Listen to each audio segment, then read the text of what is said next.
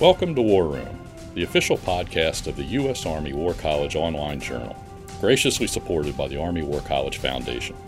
Please join the conversation at warroom.armywarcollege.edu. We hope you enjoy the program.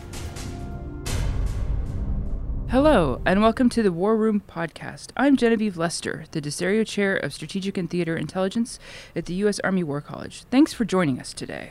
Today's podcast is part of a 6-part series on intelligence. The series approaches the topic from a variety of angles through a series of interviews with some of the field's leading scholars and practitioners. For a broad overview of several of these themes, be sure to check out the introductory podcast in the series, which I recorded with Dr. Jacqueline Witt, the War Room podcast editor.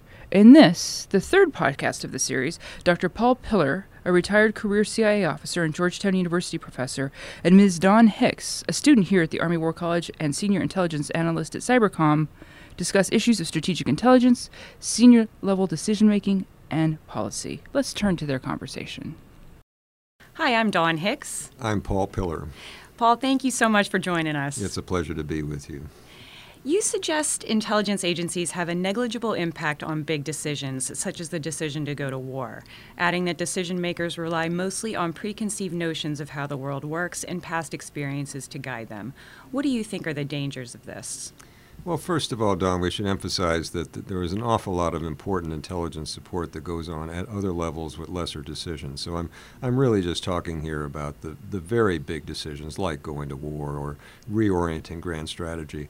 And what the danger is, or what's lost, is the complications, the consequences, the second and third order things that may not occur, but they may well occur and not be something that the decision maker has thought about. You know, what a president or any other senior leader brings with him or her to office is inevitably a simplified view of how the world works. And sometimes it takes a bureaucracy that has studied other aspects of U.S. interests and relations in the world to point out things that may happen that simply didn't come to mind to the decision maker. Sometimes we've been fortunate in the way U.S. foreign policy has worked out. I mean, for example, President Reagan, when he came into office, he had some very specific ways that he looked at the world and the way he thought it worked, specifically with regard to relations to the Soviet Union. Things turned out pretty well, just going on Ronald Reagan's instincts.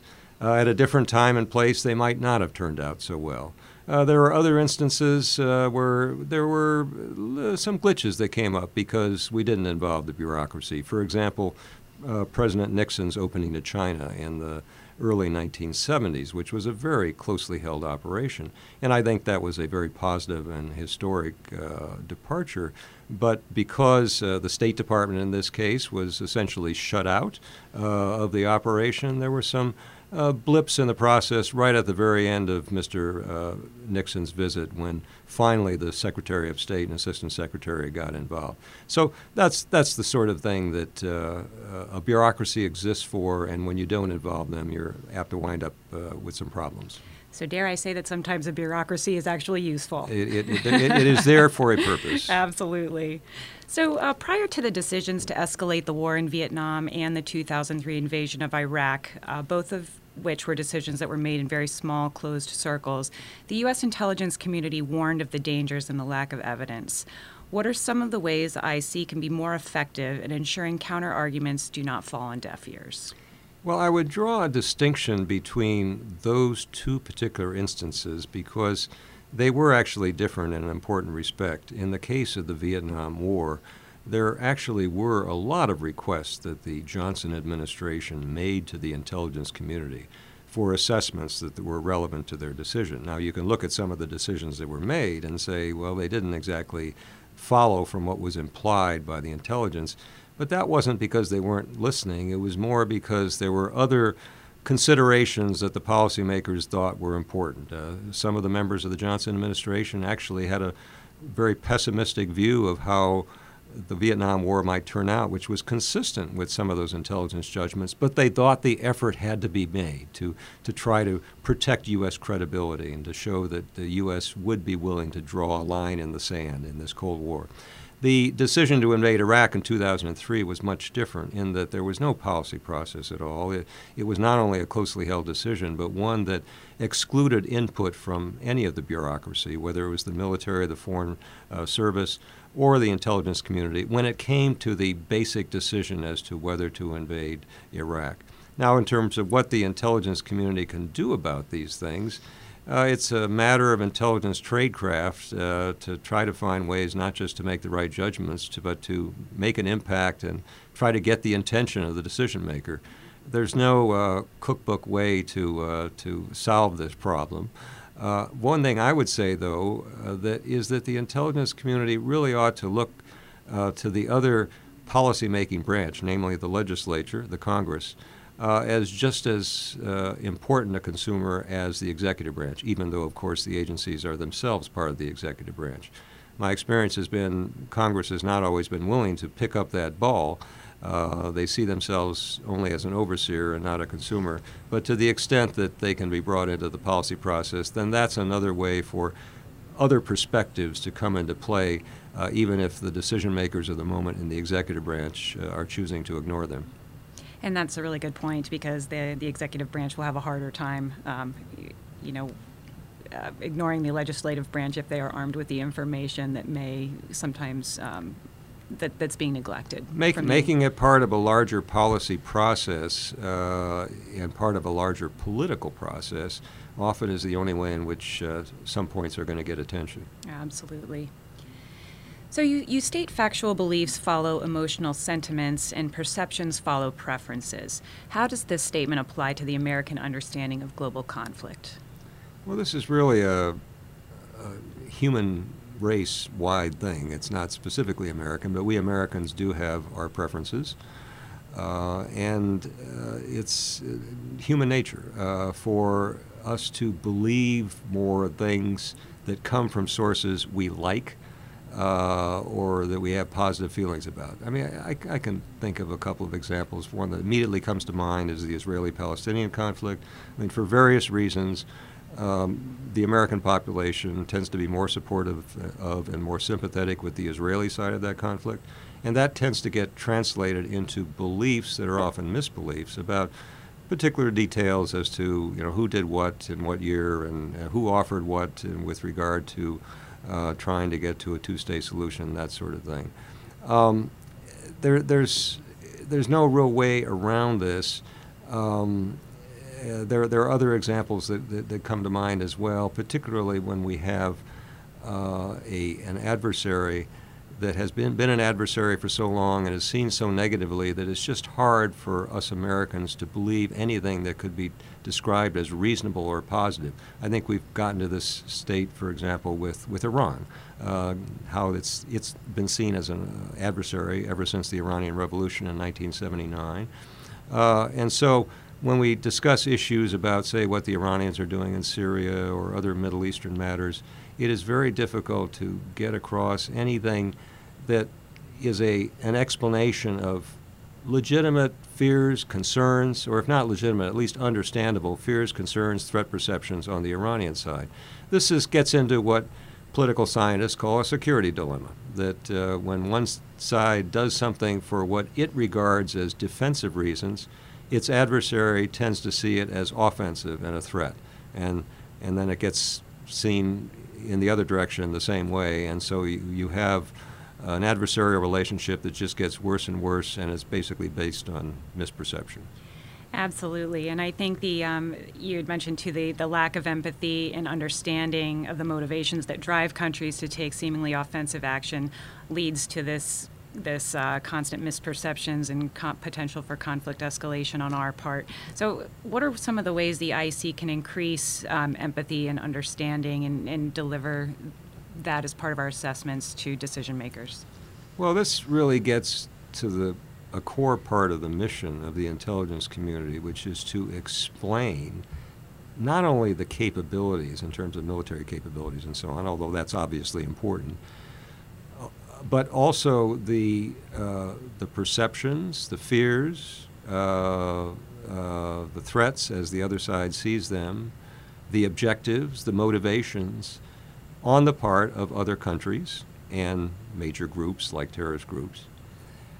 These are things that we don't necessarily naturally see ourselves, but we rely on an intelligence community to try to educate ourselves on these things. I would consider that part of the intelligence community mission, talking about intentions, perceptions, and so on, as at least as important as the part that we all know about, looking at capabilities. Because if we misperceive what the other side's intentions and fears are, then that's a prescription for getting into one of these escalatory spirals in which, at worst, we might be in an armed conflict with an adversary and neither side intended it. So it's not just a matter of what the intelligence community can do better. It's really a core mission of the community, along with everything they have to say about capabilities. Excellent. So given the role of the IC is to identify and characterize threats, there's very little analysis being done on areas of cooperation, instances of compliance, and things that are just generally going right. So as a result, the IC really focuses on only half of the bigger picture. What are some of the ways you think we can correct this? Well, in a sense, it's normal and appropriate for the intelligence agencies to focus on the bad stuff, the threats.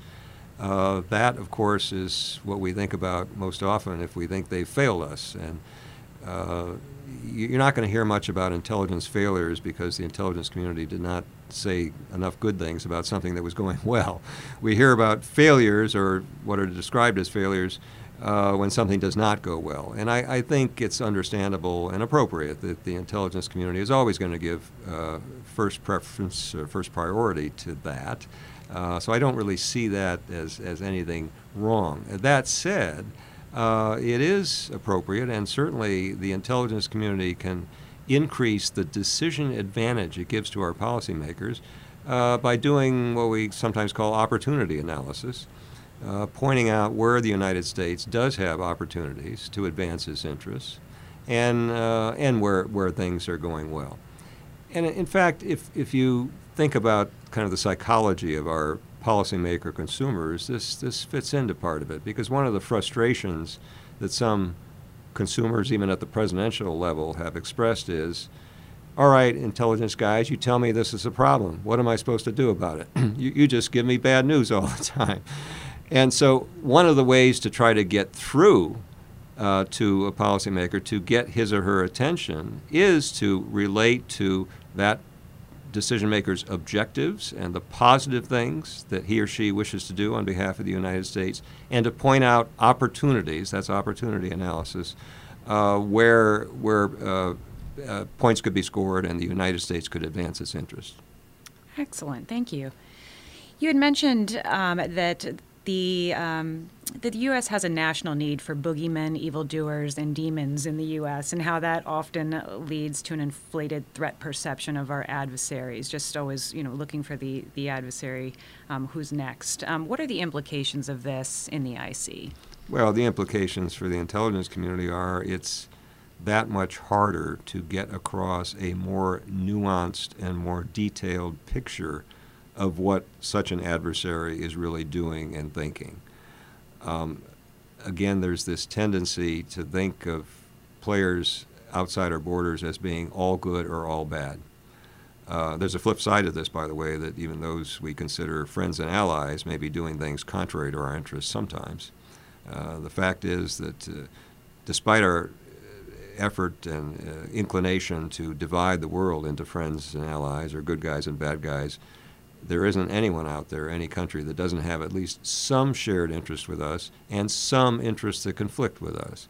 So I think you take a country like Iran that is seen universally in the United States as an adversary, and the challenge to the intelligence community is to maintain its credibility while still pointing out ways in which, for example, Iranian behavior may actually be parallel to U.S. interest, as it is in many ways with regard to combating radical Islamist terrorism, for example. They cooperated with us in the past in Afghanistan.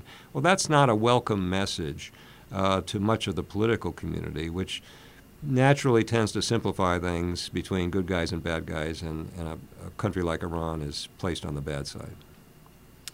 Well, thank you so much for your insight, Paul, and for coming here today to share your perspective, over such a long and distinguished career. The IC, there's a lot of smart people, but, the fact that you're here to take the time to share everything that you've learned with us is certainly a real treat, and we appreciate you coming up and for your time. Thank you, Dawn. It's been a pleasure and a privilege to be here at the War College. All right. Thank you very much. And that concludes our program. Thank you for listening. The views expressed in this podcast reflect those of the speakers and do not necessarily reflect the views, policies, or positions of the U.S. Army or the Department of Defense. Let us know what you think.